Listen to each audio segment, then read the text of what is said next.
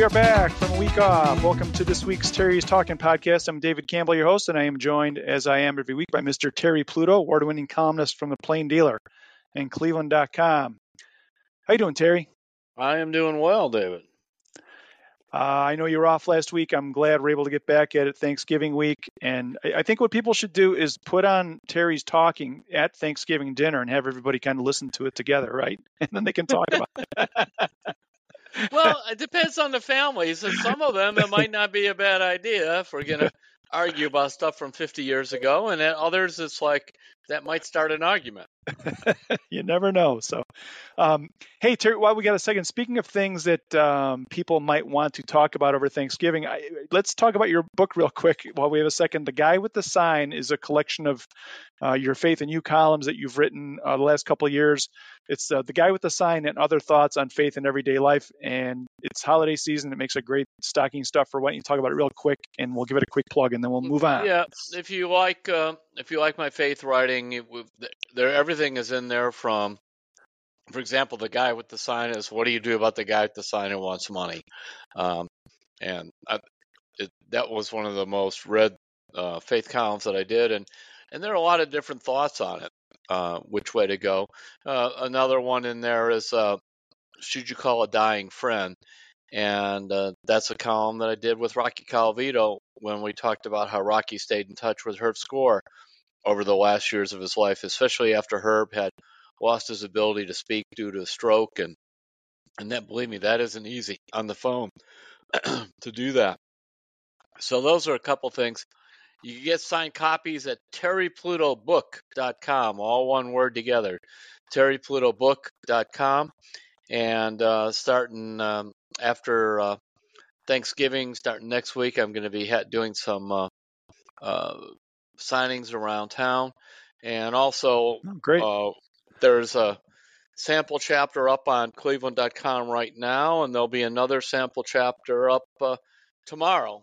And that is about, you'll like this, if you remember the old Red Barn restaurant, this will be a Stories for You. So I'm just thrilled that after, I've been writing this thing now for 23 years, going back to the Beacon Journal, and also how it's gained a lot of both readers and traction, I would say the last, really since the pandemic hit in 2020. So that's kind of cool.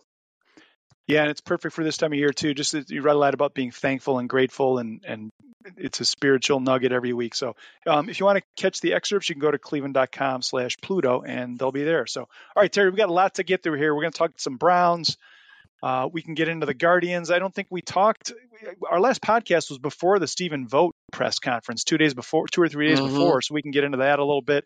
The Cavs have some interesting games coming up, including one Saturday against LeBron and the Lakers. And then, Terry, for our 100th episode a while ago, we asked people to write in where they're from and why they're Cleveland fans. And we've had responses from Charleston, South Carolina, Kenya, the UK, and we have one today from Slovenia. So I thought that was really interesting. So it'll be fun to get into. So let's start with the Browns, the 7-3 Browns, Terry. And you wrote this right after the game. It's crazy to think that this team is 7-3 after everything that's gone on. It's a tribute not just to Stefanski, but the coaching staff overall. You know, Bubba Ventrone has, I think, made the special teams better. Of course, it helps when you have a veteran kicker. And this was a move made by Andrew Berry right before the season began to go get Dustin Hopkins. And then also to, Cade York, his draft pick, to say, okay, we can't wait on UK. We got to go get a quality veteran. And remember, a couple years ago, he went out and got Bajorquez, the punter, and he's big time. Some of the rating systems have the Brown special teams like in the top 3. Fans sometimes focus too much on, they're not getting big returns for a lot of yardage as opposed to looking at the whole unit. How does it defend? Does it stay out of penalties? What's the kicking game like? And so that's been a big deal. The defense, of course, is elite. And also, the front office spent time working with Stefanski to upgrade the coordinators. And Stefanski allows those guys to do their job. And clearly, they're doing it. And that's what I think a big deal there, because so much oftentimes when a head coach just calls plays, the whole focus is on play calling and nothing else that he does. Yeah, so Terry, I was interested in looking at what Kevin Stefanski has done this year, and I keep thinking of what he says after every game, which is like, and he's using this on purpose. I think he says we're not perfect, but we're fighting like crazy, and I think that is what his team does. But I also think it's what he's doing. You know what I Yeah. mean? Like you see, I think he knows they should have challenged the Myles Garrett sack when the ball was right on the goal line. That if that was reviewed, he couldn't get the flag out, or the officials didn't give him the review in time for the next play. Like they could have had a safety there, but then like the rest of the game, the way he pieced everything together was really impressive. I thought. I mean, they're rotating offensive tackles. Yeah, they are. It's like we're watching a high school game in 1988 or something. You know, it's like what is that? That when we're talking about the coaching staff with Ventrone and with Schwartz, then you go into Bill Callahan, who is patching up that offensive line, and Stefanski often gives Callahan credit for different running plays. He says that he's one of the great play callers, or at least drawing them up for the running backs. And so that's another thing too, that working with your staff, and it does seem like that they don't have a lot of it.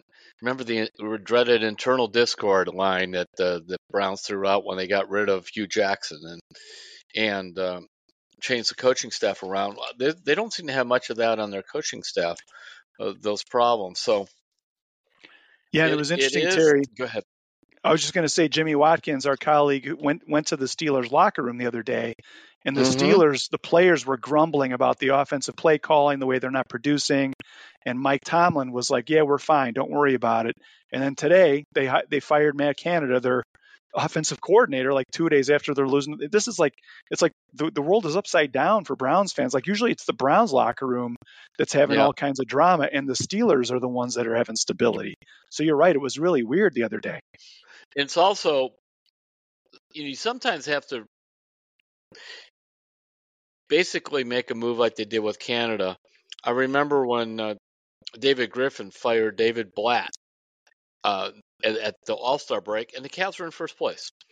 And I was talking to Griffin later, and he said sometimes you have to take the excuse away from the players. He said, I didn't really think that we needed to make that big of a coaching change, but the players basically gave Blatt credit for nothing and blamed him for anything that went wrong. Well, it seems like the offense there, it was always Matt Canada's fault. I mean, he didn't seem to be very good from my distant looking at it. So, okay, you're tired of that. Now it's on you. And that's probably a discussion maybe the front office and ownership had with Tomlin. It's like, look, we've just been hearing this stuff over and over and over with Canada, and the stats bear out the fact we're not scoring any points. So let's try somebody else. Yeah, and there's still time to salvage the season. But so Terry, I wanted to ask you. I think Stefanski has got to be one of the most underappreciated coaches in the NFL this season. I was looking to see who the odds-on favorites are for Coach of the Year. I couldn't believe this. Like Dan Campbell of the Lions, he's number one on the list. He's plus 150, and then it goes DeMeco Ryans, Mike McDaniel of the Dolphins, Kevin O'Connell of the Vikings, Mike Tomlin of the Steelers at 6-4 is ahead of Kevin Stefanski. Nick Sirianni at 9-1 is ahead of Kevin Stefanski. Robert Saleh of the Jets at 4-6. Pete Carroll, Doug Peterson, and Kyle Shanahan. All those guys have better odds to win the NFL Coach of the Year than Kevin Stefanski. And if you look, man, like he hasn't had Deshaun Watson for 2/3 of the season. Nick Chubb goes out in week 2.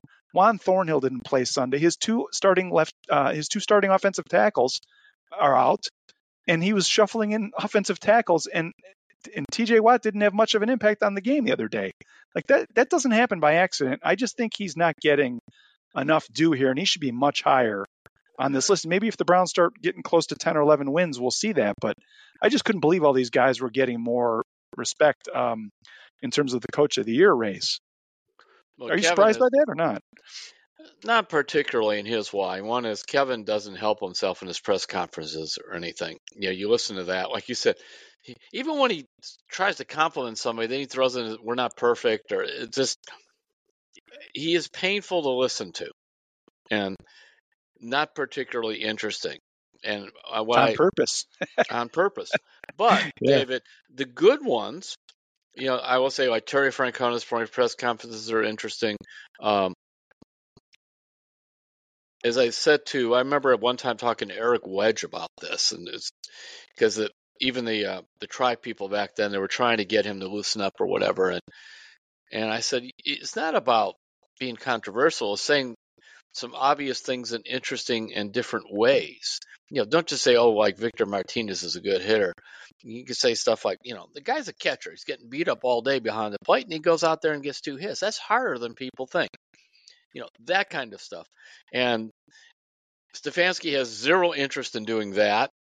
I mean, basically, he reminds me of a guy, he just wants to get out of each press conference alive. I don't want you can't pin anything on me. And I remember early on in his first year, I wrote, he's kind of like a nice Belichick, that there. If you were to read just the transcripts, they weren't going to be a whole lot different. So that doesn't help him. And I think there's still a lot of backlash around the NFL and that people bought the Watson deal. That is held against the Browns. And of course, that is one of the reasons that you make a case for Kevin as a coach of the year candidate is because Watson, what has he really done? Watson had a great game against Baltimore. That's the one game that he clearly swung in their direction. And I don't know if any other quarterbacks could have won that. But when you look at their scores and you turn around, I mean, they held the Bengals to 3 points. They won 24-3.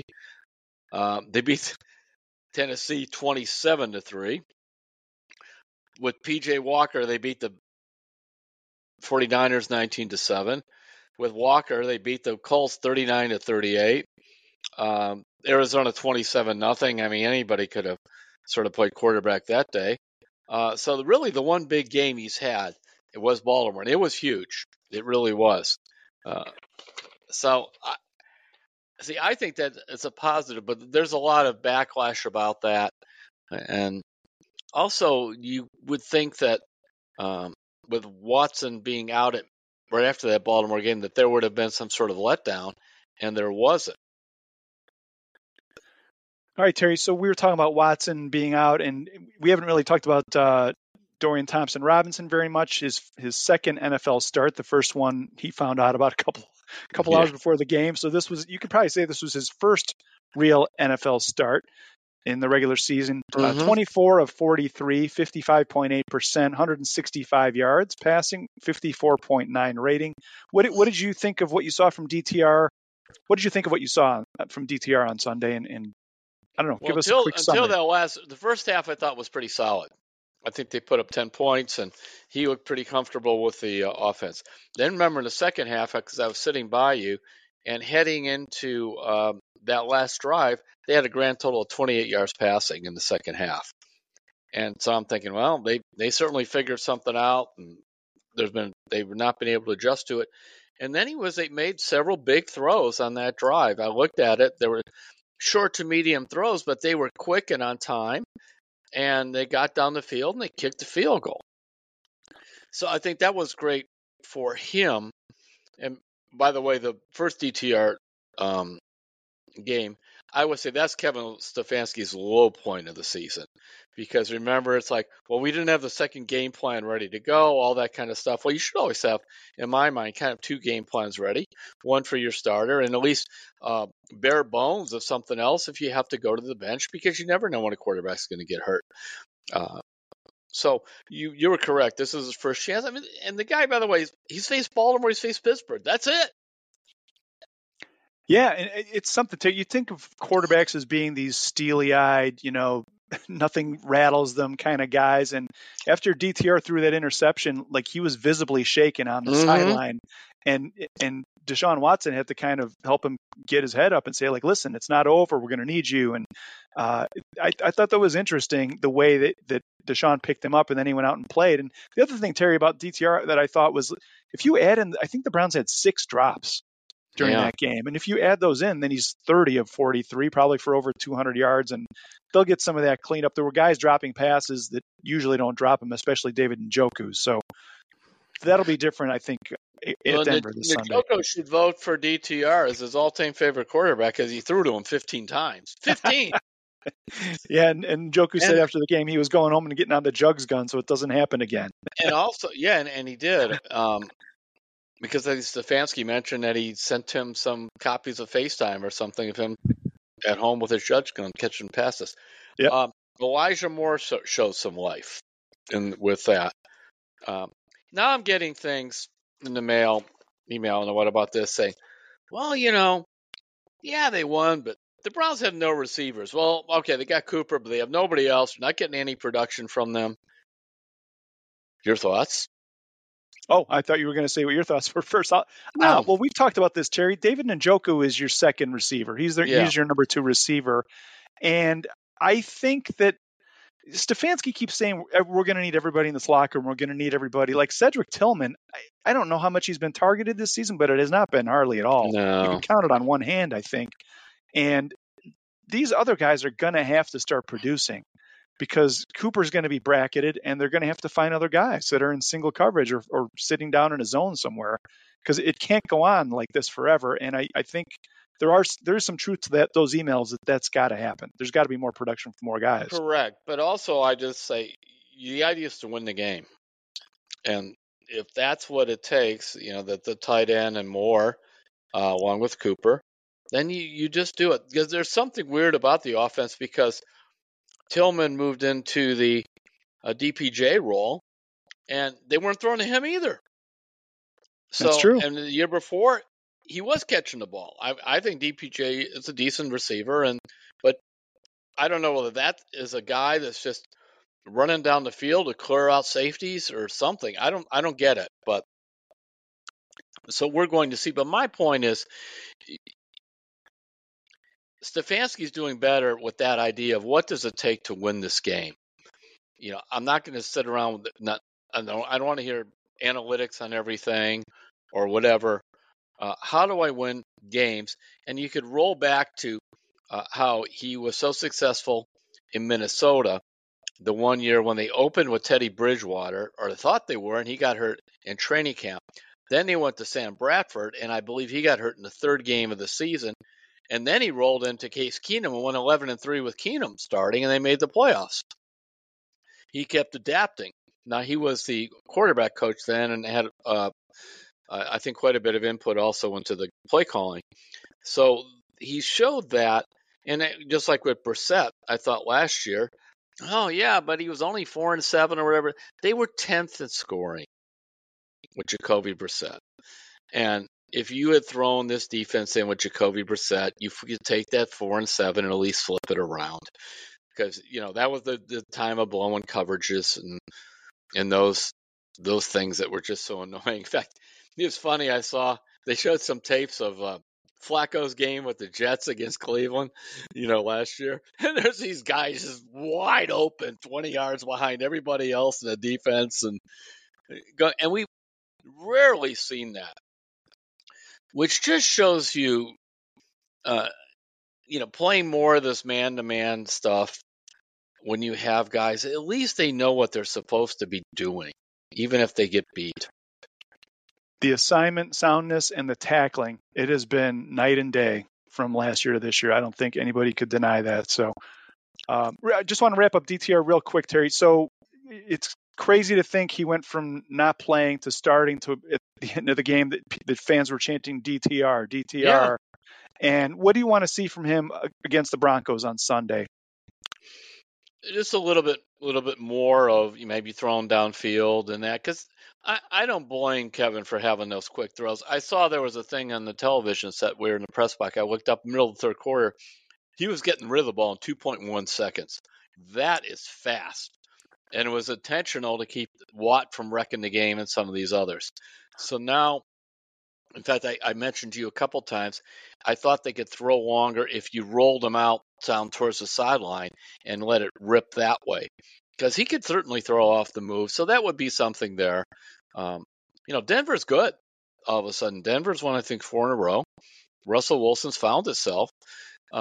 So that's going to be, by the way, his first road game as a quarterback. And Denver is loud. So let's see It's a how that hard goes. place to win. Yep. But I And remember I thought it would be a big problem for the Browns when Walker went into Seattle, which is very loud. And I think they only had one false start in that game. yeah, and speaking of that, Terry, man, the Browns had one penalty for 10 Yep. yards the other day. That I can't remember last time I saw that from a Browns team, No. which was something else against the defense they were going against. So, all right, so we got to move along here, but we do need to do the Terry Pluto weekly kicker update. Mm-hmm. Dustin Hopkins, season stats. I'll just rattle them off real quick. 26 of 29. He has a long of 58 yards, 15 of 16 on extra points, and 7 of 7 from 50 yards or longer. Those are the numbers, Terry. Where are you at with Dustin Hopkins? Well, they are 4-0 in games decided by 3 points or fewer. And without Dustin Hopkins, they probably with just a normal kicker, you might be 1-3. Simple Yeah, as that's that. true. If you do the math, that's pretty accurate. Yeah. And Because I mean, you have to assume the other kicker would have made one of those clutch field goals in there at some point, but I doubt he would kick. This has been very reminiscent of some of the best of Phil Dawson. And by the way, like Dawson, Hopkins is kicking better from longer in his 30s than he did in his 20s, and that's when Phil began to gain more distance in that. And he said it just came with experience on how to handle things. So that's huge. And Bajorquez is very good punting too. He had one that he shanked, but overall, I have a tremendous amount of confidence. And I remember how when Cade York was struggling, there was this whole school of thought that Bajorquez was a bad holder, and earlier in his career that was the problem. And I remember texting somebody with the Browns way high up, and he just simply wrote back to me. He said, "Look, we love Cade York, but it's not the holder's fault." And I think we see that since Hopkins is having the best year of his career with Bajorquez. yep, yep. All right, Terry, we will wrap up the Browns here in a second. I wanted to share this stat that I came across on the X machine formerly known as Twitter. It's a guy named Yeah. Ben B. Baldwin. His handle is Computer Cowboy, but he sent this out. It's an amazing chart. Through 11 weeks, the Browns defense has been the hardest ever since 1999 to earn a first down against. So I guess the average conversion rate in 2023 is 70%, where a team Mm-hmm. converts a series into a first down and keeps going. The Browns have allowed 56%. So that's 14% below what the average series conversion rate is. And we're talking about that's better than the 2019 Patriots, who are number 2 on this list. The 2005 Chicago Bears, who were at 12.3% lower than average. The 2002 Buccaneers, the 2019 San Francisco 49ers, the 2006 Bears. Like, since they've been keeping this since 1999, the Browns have the best conversion rate or lack of conversion rate for opposing offenses. They're allowing 50. I couldn't believe that. That's so impressive since 1999. And then you And look we'll at see if they can keep that up. But their how they are on third down, getting off the field all the time too. It's elite. It is a combination of the front office bringing in the type of players that Schwartz likes, and then Schwartz putting them to work. And it's a combination too of the front office saying analytics is something, but it's not everything. They got heavier on that defense. Shelby Harris, Maurice Hurst, along with Tomlinson in the middle of that line. I think Harris had 2 tip passes on Kenny Pickett. So they did some really good bargain shopping with those 2 guys, with Hurst and with Harris, and along with spending money, Ogbo and Tomlinson. And then you look at the secondary, now this is getting a little bit serious now. McLeod's out and Thornhill, I don't like. Now he's back having the infamous calf muscle again. So that's something to be concerned on with the safety. So, but overall, and the Schwartz mantra of how they're going to play and the wide nine and all this. By the way, do you notice Myles Garrett no longer drops these kind of passive aggressive weird things about play calling and the coordinators anymore? Because I do think that Schwartz sat him down and said, this is how we do it. And Myles, and he has his chart on all the great defensive ends he's had. You could be as good as any of them, maybe better.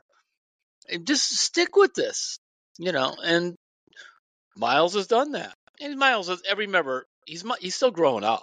I mean, as a player. And one of the voices of this team now, and you're right, you're seeing him smiling a lot more. I don't think it's because of the winning. I think because it's fun to come to work every day. Yeah. And they're having a good time. And I think with Myles, you have to, whether it's fair or not, earn his respect. And he has to decide that you're going to help make him be a better player. And, Schwartz came in with that reputation for linemen. And so that helped to begin with. He had that. Whereas, some of the other guys he's played for, defensive coordinators, I think it's like, well, this guy didn't know anything. What did he ever do? And that matter, Myles has been, like, he was, I believe, the number 1 or number 2 recruit in the entire country coming out of high school when he went to Texas A&M. Then he's the top pick in the draft. So he's had these exalted positions in his entire life. And then when he was here and the teams were bad early, it was like, well, he's the one shining light and everything. So now he's part of a whole defense, and I like how Schwartz talks about, they're it's not just you getting your sacks, it's team sacks and how things matter. How Zadarius Smith doesn't. Well, I was going to flip into Darius Garland, but it shows that. That's the next segment. Yeah. He doesn't have that many sacks, whatever, but I believe he's second on the team in quarterback hits. And so these guys are setting it up together. And, Schwartz's point always is, how is the unit playing? And the unit is playing great. All right. Well, the Browns are at Denver on Sunday, and then they're not coming home after the Denver game. They're actually heading out to L.A. and are going to practice out there and stay out there and play the Rams the following Sunday. So they'll be breaking from the routine a little bit. It's going to be an interesting 2-game swing. Let's take a break, Terry. When we come back, we're going to get into the Cavs a little bit. Let's talk about Darius Garland when we get back. I want to see what you think about his turnover problem and what you would do if you were a coach to kind of help him solve this. So we'll be right back on Terry's Talking. We're back on Terry's Talking. David Campbell and Terry Pluto. Terry, before I forget, as I often do, I want to mention your newsletter. If you want to sign up for Terry's newsletter, you can get everything he writes once a week in your email box every Monday. Go to cleveland.com/newsletters and just click on the box with Terry's newsletter and put your email in. It takes like a minute and you can get everything he writes. So it's a great way to keep up with what Terry has been doing. So, all right, Terry, the Cavs are 7-6 and they've won 3 in a row. Pretty impressive win over the Nuggets the other night. And we're kind of looking at a team that has not really been whole the whole season, and different guys are moving in and out of the lineup. But one thing that's a little concerning, even during this winning streak, Darius Garland is really playing well offensively, but he's averaging 4.8 turnovers a game. And he's averaging 5.8 assists, but the 4.8 turnovers is really high. It got me thinking about all the coaches you've known for the Cavs over the years, and what do you do when your star player is turning the ball over so much in terms of talking with him or restricting his minutes a little bit? Or what do you do? And are you worried at all about this Darius Garland turnover issue that's been popping up? I am, because the 5.8 assist is not that high in the contract. Now, I remember some guys, it was more in the olden days, where they were averaging almost 9 or 10 assists and 4 turnovers. So they had the ball a lot. They were creating a lot of baskets for their teammates and sometimes some turnovers. You could get in this age of all the technological stuff, you can break down his turnovers and put them into a 10-minute video thing. And look, these are the passes you're trying that are not working. And what, the old thing, don't throw it there. I mean, Lenny Wilkens had one of his pet peeves, and I saw that, is like, you don't try to throw the ball to somebody inside from the top of the key. There are too many hands in the way. He would have all these drills. In other words, even if it looks like the guy is sort of open and you want to get to someone inside, pass it to somebody on the wing. It's much easier to throw an inbounds pass or a pass to the post from the wing because the angles are better than from up there. Because you just said that there's too much traffic. It creates a better line of vision, and that was something that I have seen from Garland. He's sometimes forcing those passes, and I think once in a while he's trying these lob passes that aren't there. And actually, his floater is there when he goes in. He could shoot it a little more, but my guess is it's not anything that's sink him. And the fact is, they won a couple games without Donovan handling the ball, and because he's been out. But I think there's probably one or two things he keeps doing over and over again. They're creating them, and that's what you do. You just show. It's not to put them down. To say, look, this is why it's happening. Yeah, it's habits and thinking. And there's a saying in hockey, Terry, make the easy play. If you have a guy open, instead of trying to force the puck up the ice through 3 sets of legs, to give it to the open guy and let him do it from a different angle. It's basically what you're talking about, making the easy play, come into the post from the other side. So just for some perspective, Terry, yeah, go ahead. Yeah, and a lot of times, not just from Garland, I've seen these other guys. They are enamored with trying to throw the ball into the corner for the corner three. So they're almost coming. They'll skip passes called across the court, but they're almost throwing it along the end line, and it's crowded there. And so those balls are getting tipped, or you end up throwing them too high for the guy to catch and shoot. Just because you want to take corner threes doesn't mean you force the ball in that direction. Just like once in a while I say, just because you're open for a corner three, but it's not your shot, you don't have to take it. Yeah, and just for some perspective, Terry, the 4.8 turnovers this season, the first 4 years of his career for Darius Garland's average turnovers per game, 2.6, 3.0, 3.6, and 2.9 last season. Now he's up to 4.8. So I'm thinking we'll see some, what do they call it, regression to the mean as we go along and get more. He gets more comfortable and gets more games in here. But I also know he was playing, wasn't it, with a hamstring or what was a groin pull or whatever it was early in the year, because the 3-point shooting has not been that good this season. When you look at it, and I believe he's at 32%, and so that's been a bit of a problem also. I mean, I really like Garland as a player. The biggest concern for me always with him is durability, because he is built slight and he is prone to just getting these different type of, what do you call them, wear and tear injuries or soft tissue, take your pick.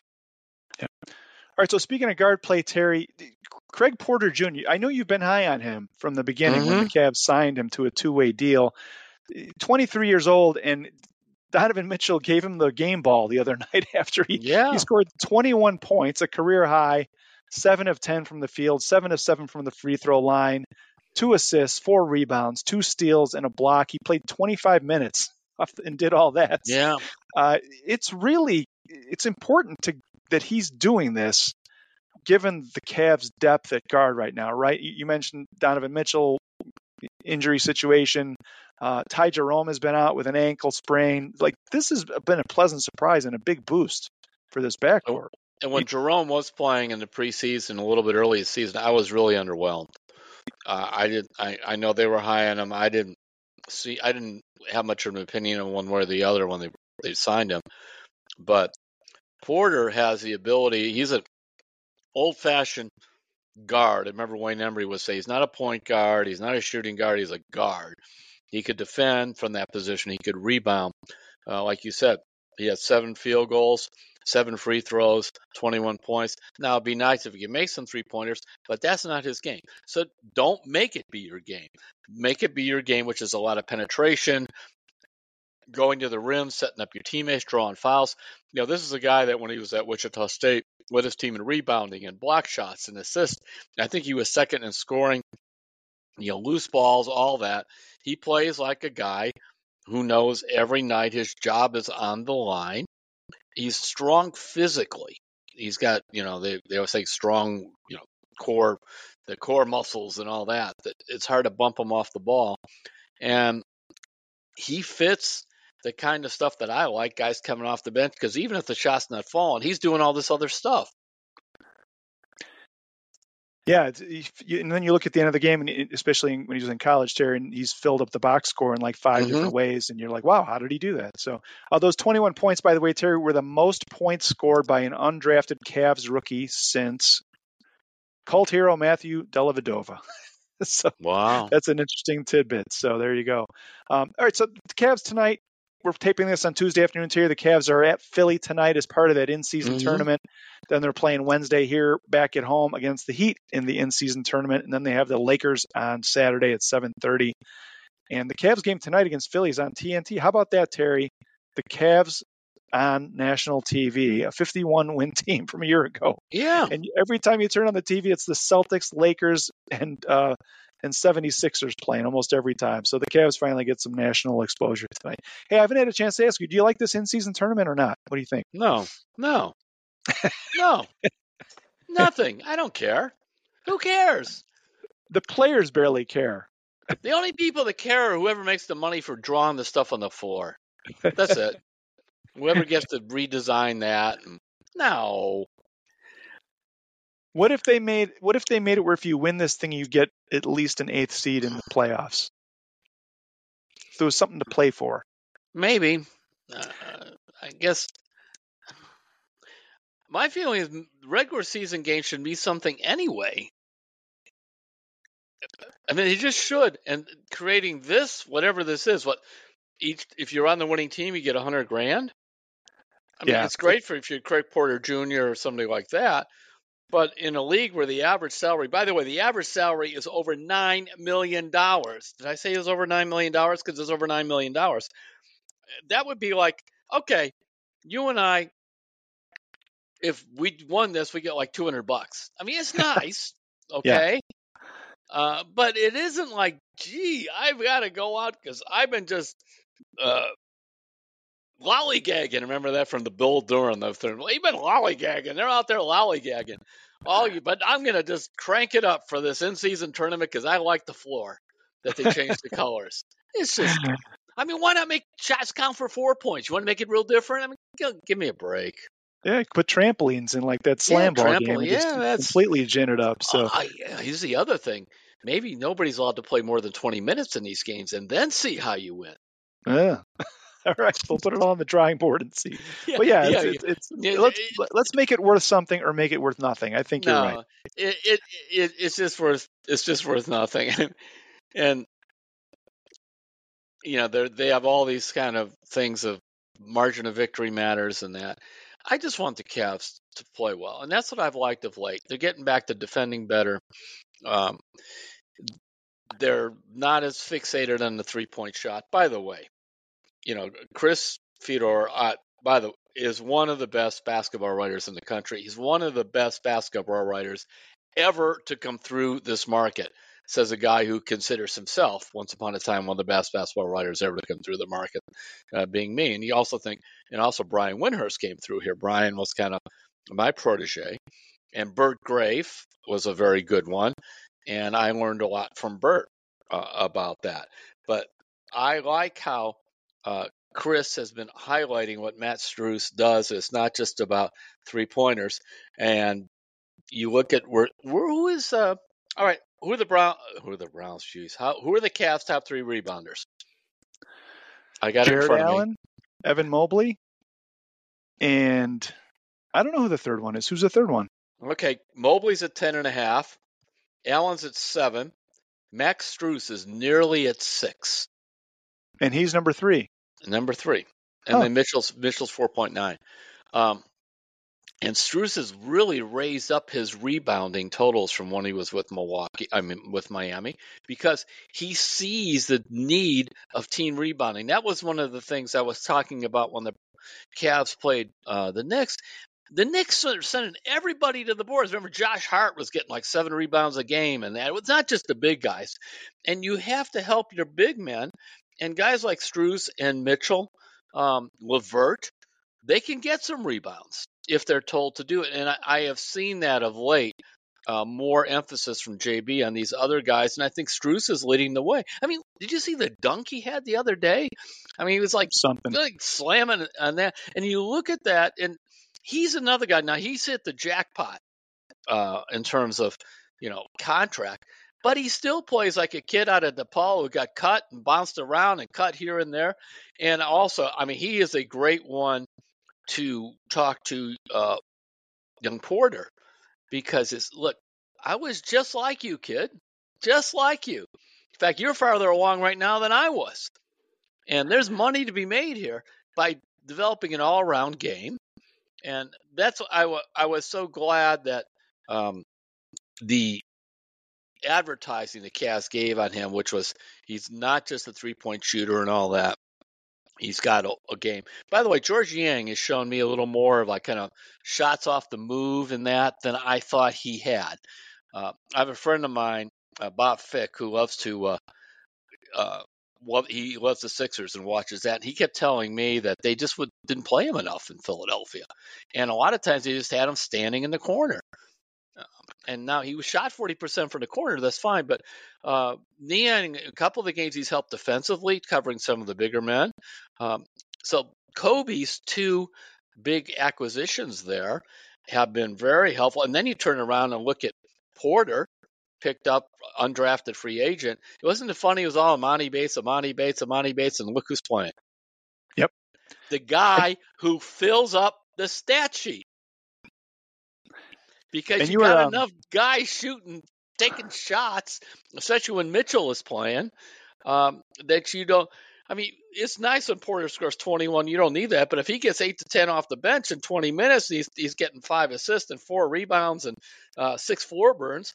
That's what you want. Yeah, the Cavs are bigger, they're better shooting, and they're tougher this year. I just think we need to cut. They're going to rip off like 6-8 in a row at some point here soon when they get everything going. But hey, Terry, you mentioned Chris Fedor. I want to give a quick plug. Ethan Sands has joined Chris on the Cavs beat, and they have taken the Wine and Gold Talk podcast to 5 days a week. And they were joking. Fedor was joking about having Strus play all 48 minutes every night. Well, I could see, the temptation is there. Definitely. But if his approach to the game every day, just grinding and we do it this way, if it rubs off on all the other guys, you can take his minutes down even more than they are now, because other guys will start to play like that and it'll seep into the rest of the roster. And pretty soon you got a really good thing going. So this is how it starts, right? One of the dangers, by the way, is for the guys from Miami that other teams are telling me is you have to be careful when you get them, because they play so physical and play so hard and practice so hard. Sometimes they're worn down when you get them physically. So, and they'll come in and they want to play 48 minutes like it's the last game of their life. And so you have to watch that, because the temptation is what? I want that out there all the time. But that, to me, it's been exciting.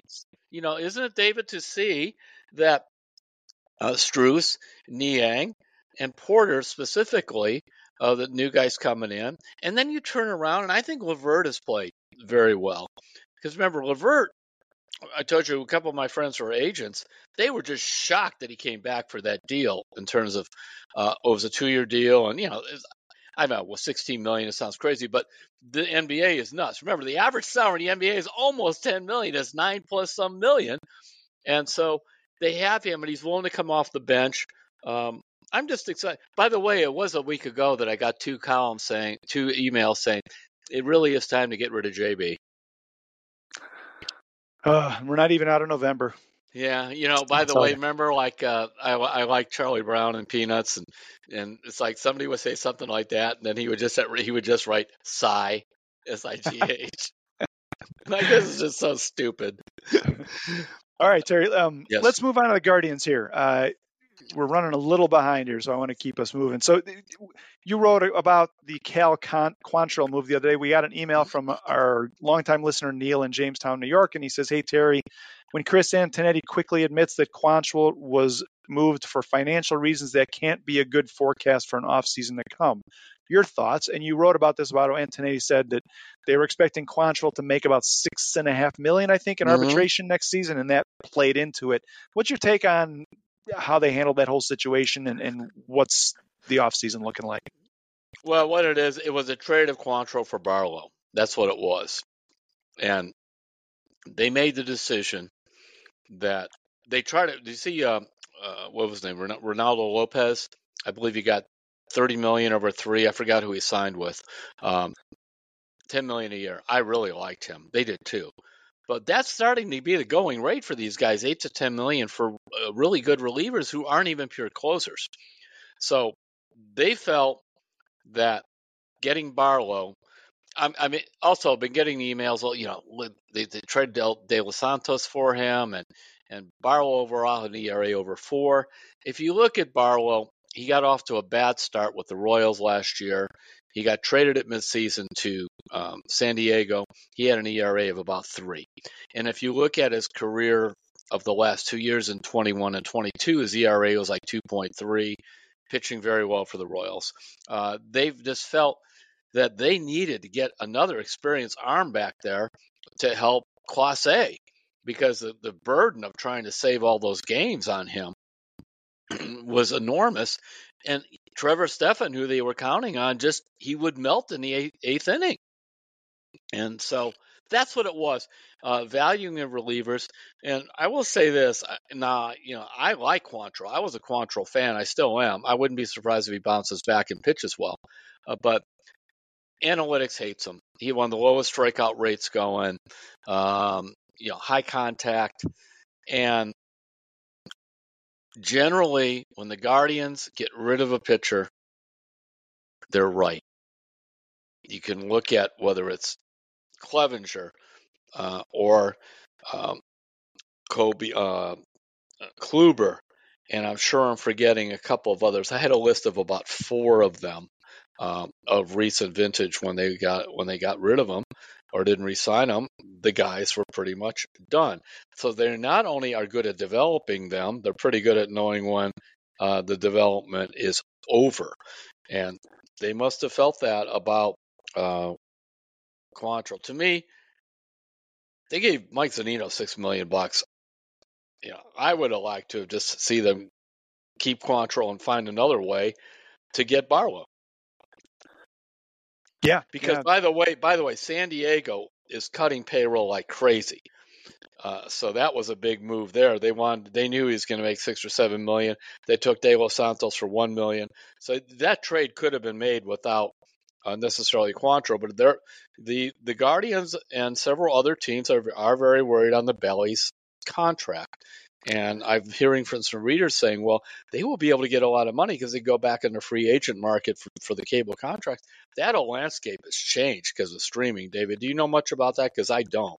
Yeah, I was just going to talk about that for a second, just for some background. So basically, Bally's sports network, which airs the Cavs, the Guardians, their parent company is bankrupt. They've been haggling with teams all year, like, we're going to give you some of the money, we're not going to give you any of the money, and it's coming to the point where they're going to pull the plug potentially on the Guardians. And MLB might take over the broadcasting of the Guardians games next season. That's all to be determined. But as you mentioned, Terry, the Bally money being kind of hanging out there, yes or no, or how much are we going to get? The Guardians are going to have a hard time making their off-season budget because of it, because they don't know if that money's coming in. It's probably not.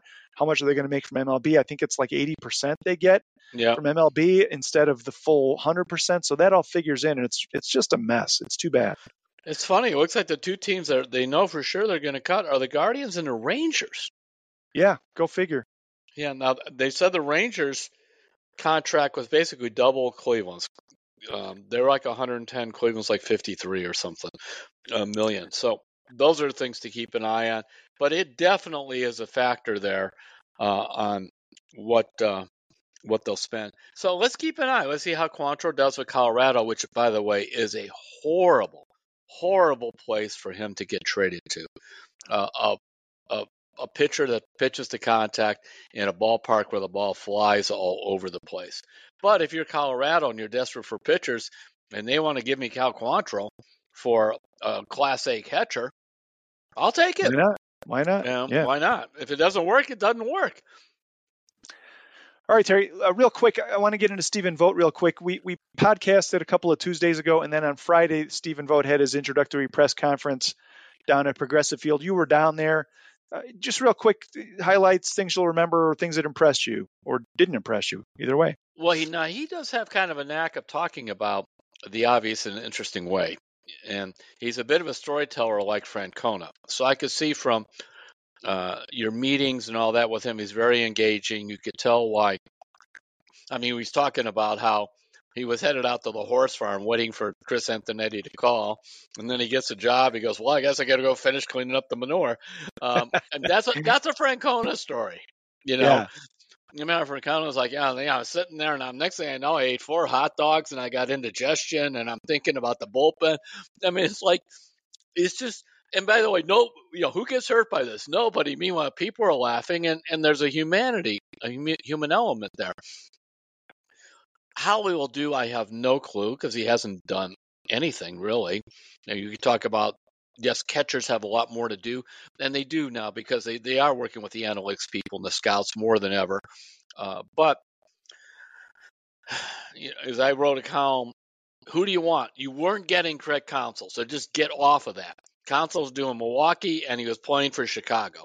He wanted to stay near home, and he wanted to get a bunch of money. And even had they matched that offer that he got from the Cubs, he was going to the Cubs because he's got 2 daughters in school in Whitefish Bay, which is just south of Milwaukee, and in high school. He did not want to mess that up. So that wasn't going to happen. So then you're into, Mendoza, these other guys that got hired. I mean, I don't know. You can put them all in a bag, close your eyes, and pick one out. I don't know which one of these guys is going to be any good.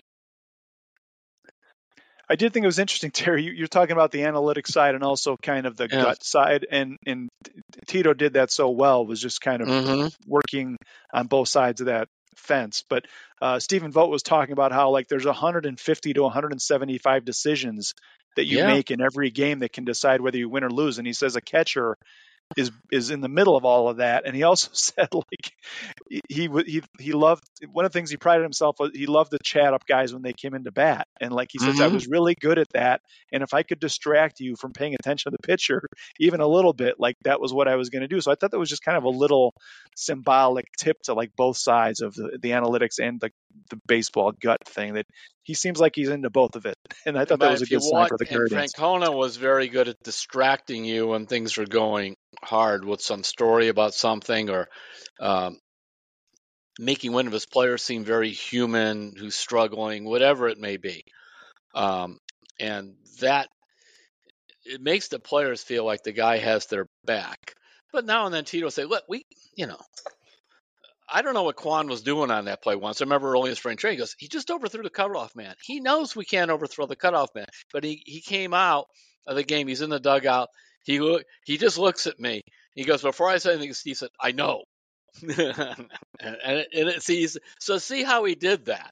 He turned around and acknowledged it was a poor play on Quan's part, missing the cutoff man. Then he turned around and turned it into a positive for Quan, because Quan said, oh, yeah, I know, Tito, I know. And then he goes, I didn't even have to follow it up from there. So that's the kind of stuff that is important, because that's leadership there. But the big deal will be, man, how many pitches do I let this guy go? I'm so glad they're going to have Carl Willis back. You're going to have Sandy back.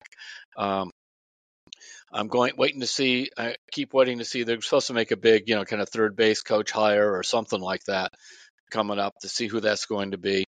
And I'm all for it, but man, there's only one Tito. And I know, here come the emails. Yeah, but how many World Series did he win here? Okay. And how many times do they go to the playoffs here? And how many times do they have teams worth watching here? And all that type of thing. I hope they have the right guy. I would not have wanted to be hiring a manager this year, David. I really wouldn't have. Well, we can say a lot of things, and I'm sure there's a lot of opinions, but one thing we can't say is that the Guardians didn't do their due diligence. I think they Yeah, said, what was it, 55 hours of Zoom interviews, and it just, all this. he said Yeah, he met everybody in the organization, and they put those guys through the ringer to make sure they didn't miss anything, and yeah. so that's a good sign. Yeah, you just don't know. I remember Francona was telling me about Mickey Callaway early on, who Callaway ended up having his problems off the field, and then things really degenerated when he went with the Mets. But Callaway was a good pitching coach here, and they brought Callaway up to be Tito's pitching coach. And Callaway, he said, you know, that's one thing. He goes, a manager puts a lot of pressure on the pitching coach. You know, how you want to handle the bullpen, this and that. He said, and Callaway, he said, he knew when he needed to stand up to me. He says, and Carl Willis, he had that because he had Willis before, and then Willis came back here after Callaway left. He said, that's when you have a guy. So that's what we'll have to see when Stephen Vogt, when it comes time for him to stand up to the front office or stand up to a player. How does he do it? Now, I was told, because I said, just because he's quote unquote a great teammate and everybody likes him, that doesn't necessarily mean he's a good manager. And I was told by a couple of people, no, they really checked it out, that he was a guy who would challenge teammates, much like Napoli did and much like Jason Giambi did in the clubhouse. And they must, the Guardians, I think, lost sight of this the last few years. They must go get a couple veterans like Giambi and like whether Napoli? it was Napoli or even I was told like last year, Luke Maley was a big help along, and Austin Hedges. They lost something like that. Jose and Ahmed Rosario were very good with Latino players, but they needed some of the overall thing that they just didn't have. And I mean, that was Vogt. Vogt did that himself. They better go get some guys like that because your rookie manager's going to need some help. All right. Well, the Guardians are going to be opening the season, oddly enough, in Oakland, which is where Stephen Vogt has a huge fan base, and it's going to be an emotional series for him. And it was funny. He said, "Yeah, hopefully we'll start with a win." And he said, "I mean, 3 wins." Yeah. He corrected himself real fast. So, all right, Terry, we got to move along here. We do have a couple more letters we want to get to.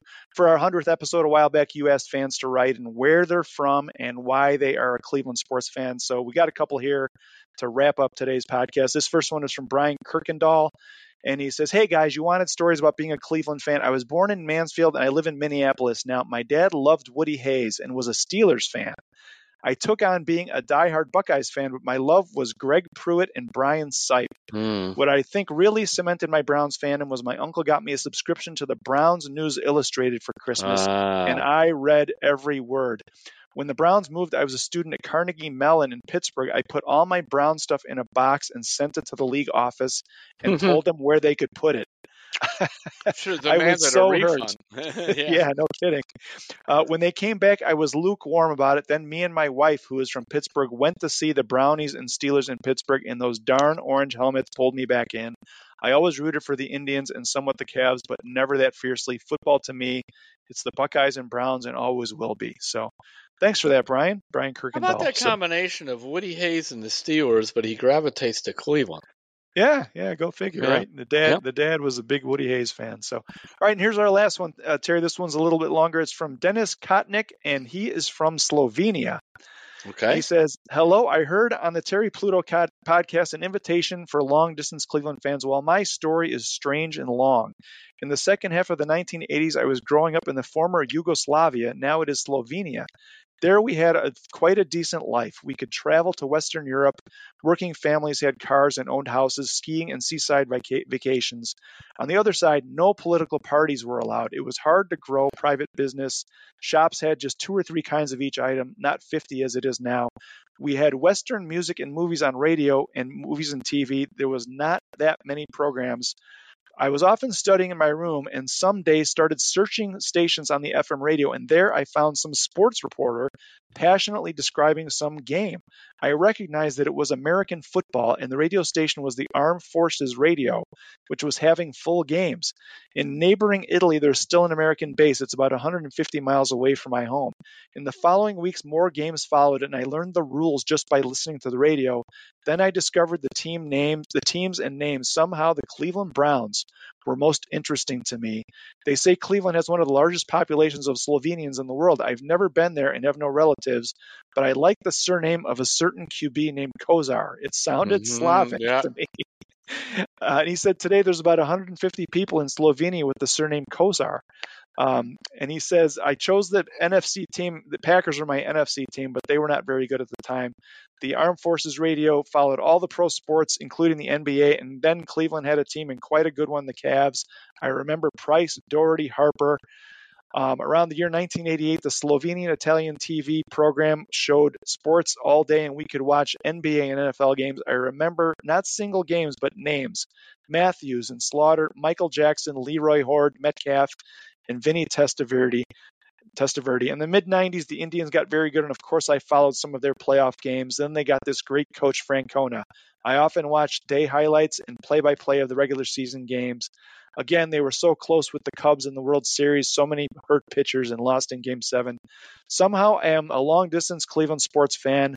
I read Cleveland.com and Terry Pluto and other reporters. I'm probably more a fan of the Cavs and Guardians than the Browns.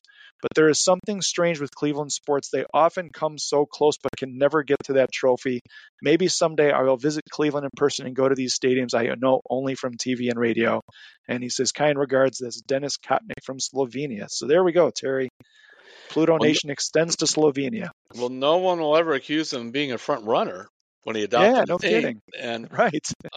Well, I am of Slovak descent, and I believe Kozar is Slovak, because I think Bernie and I had that. Of course, Slovak and Slovakia, Slovenia, there, all those little countries there. So, and he is correct in terms of the Slavic base in our town is still real strong. So, hey, well, I'll take a reader anywhere he is. I'll take him all over the globe. Well, that's one of the great things about Cleveland, too, is there's so many neighborhoods with so many people from different parts of the world, and that's what makes this a fun place to live. So, all right, Terry, we got to wrap it up here, but it is Thanksgiving week, and you always write a lovely Thanksgiving column each week, and maybe we want to talk about Thanksgiving real quick here. Because one of the things that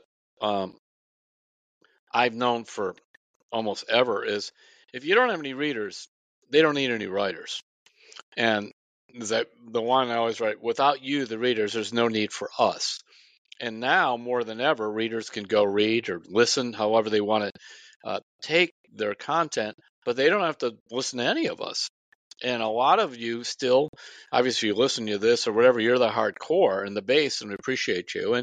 And whether it's my books or just different things, and I'm just thrilled to be able to do this long in the market where I grew up. And so this is, I'm just grateful. And I really mean that at my stage of my career and that I could still keep going and people still care about what I have to say. And I think that like venues like the podcast allows all of us to get to know each other better, whether it's the longer emails you send in or the stories that we tell here. Yeah, Terry, thanks. I want to echo that. Thank you for everybody who listens. And I wanted to say I'm thankful I get to do this with you every week. I think we've had a really fun run here, and I've learned a lot about you, and it's been a great time. So thank you. I'm thankful that we've been able to do this. Well, you're the boss, so I got to thank you too. No, all right. It is fun because I do think we had a discussion of how we're going to do this, and it's not going to be profanity. It's not going to be have a hot take just to have a hot take. I was talking to somebody who was recently at ESPN, and it said it drove him nuts. They would go in and they want you. Well, come in strong, have a strong opinion. And a lot of times, like with Stephen Vogt, I don't have a strong opinion. I don't know what he's going to do. We talked about different aspects of it. I don't know. And if you say that at ESPN, you'll get fired. Say he's going to be great. Say he's going to be terrible. Say something. All right. Well, this will wrap it up for this edition, Terry. Anything you want to get into? We done? No, other than one last plug, terryplutobook.com. The guy with the sign I signed like 300 and some of these books. They're sitting there. Now they're starting to move out of the place now, but a lot of them are still lonely, looking for a home. All right. Have a wonderful Thanksgiving, Terry. Everybody out there, have a wonderful, wonderful Thanksgiving. If you're traveling, be safe, and we will catch you next week on Terry's Talking.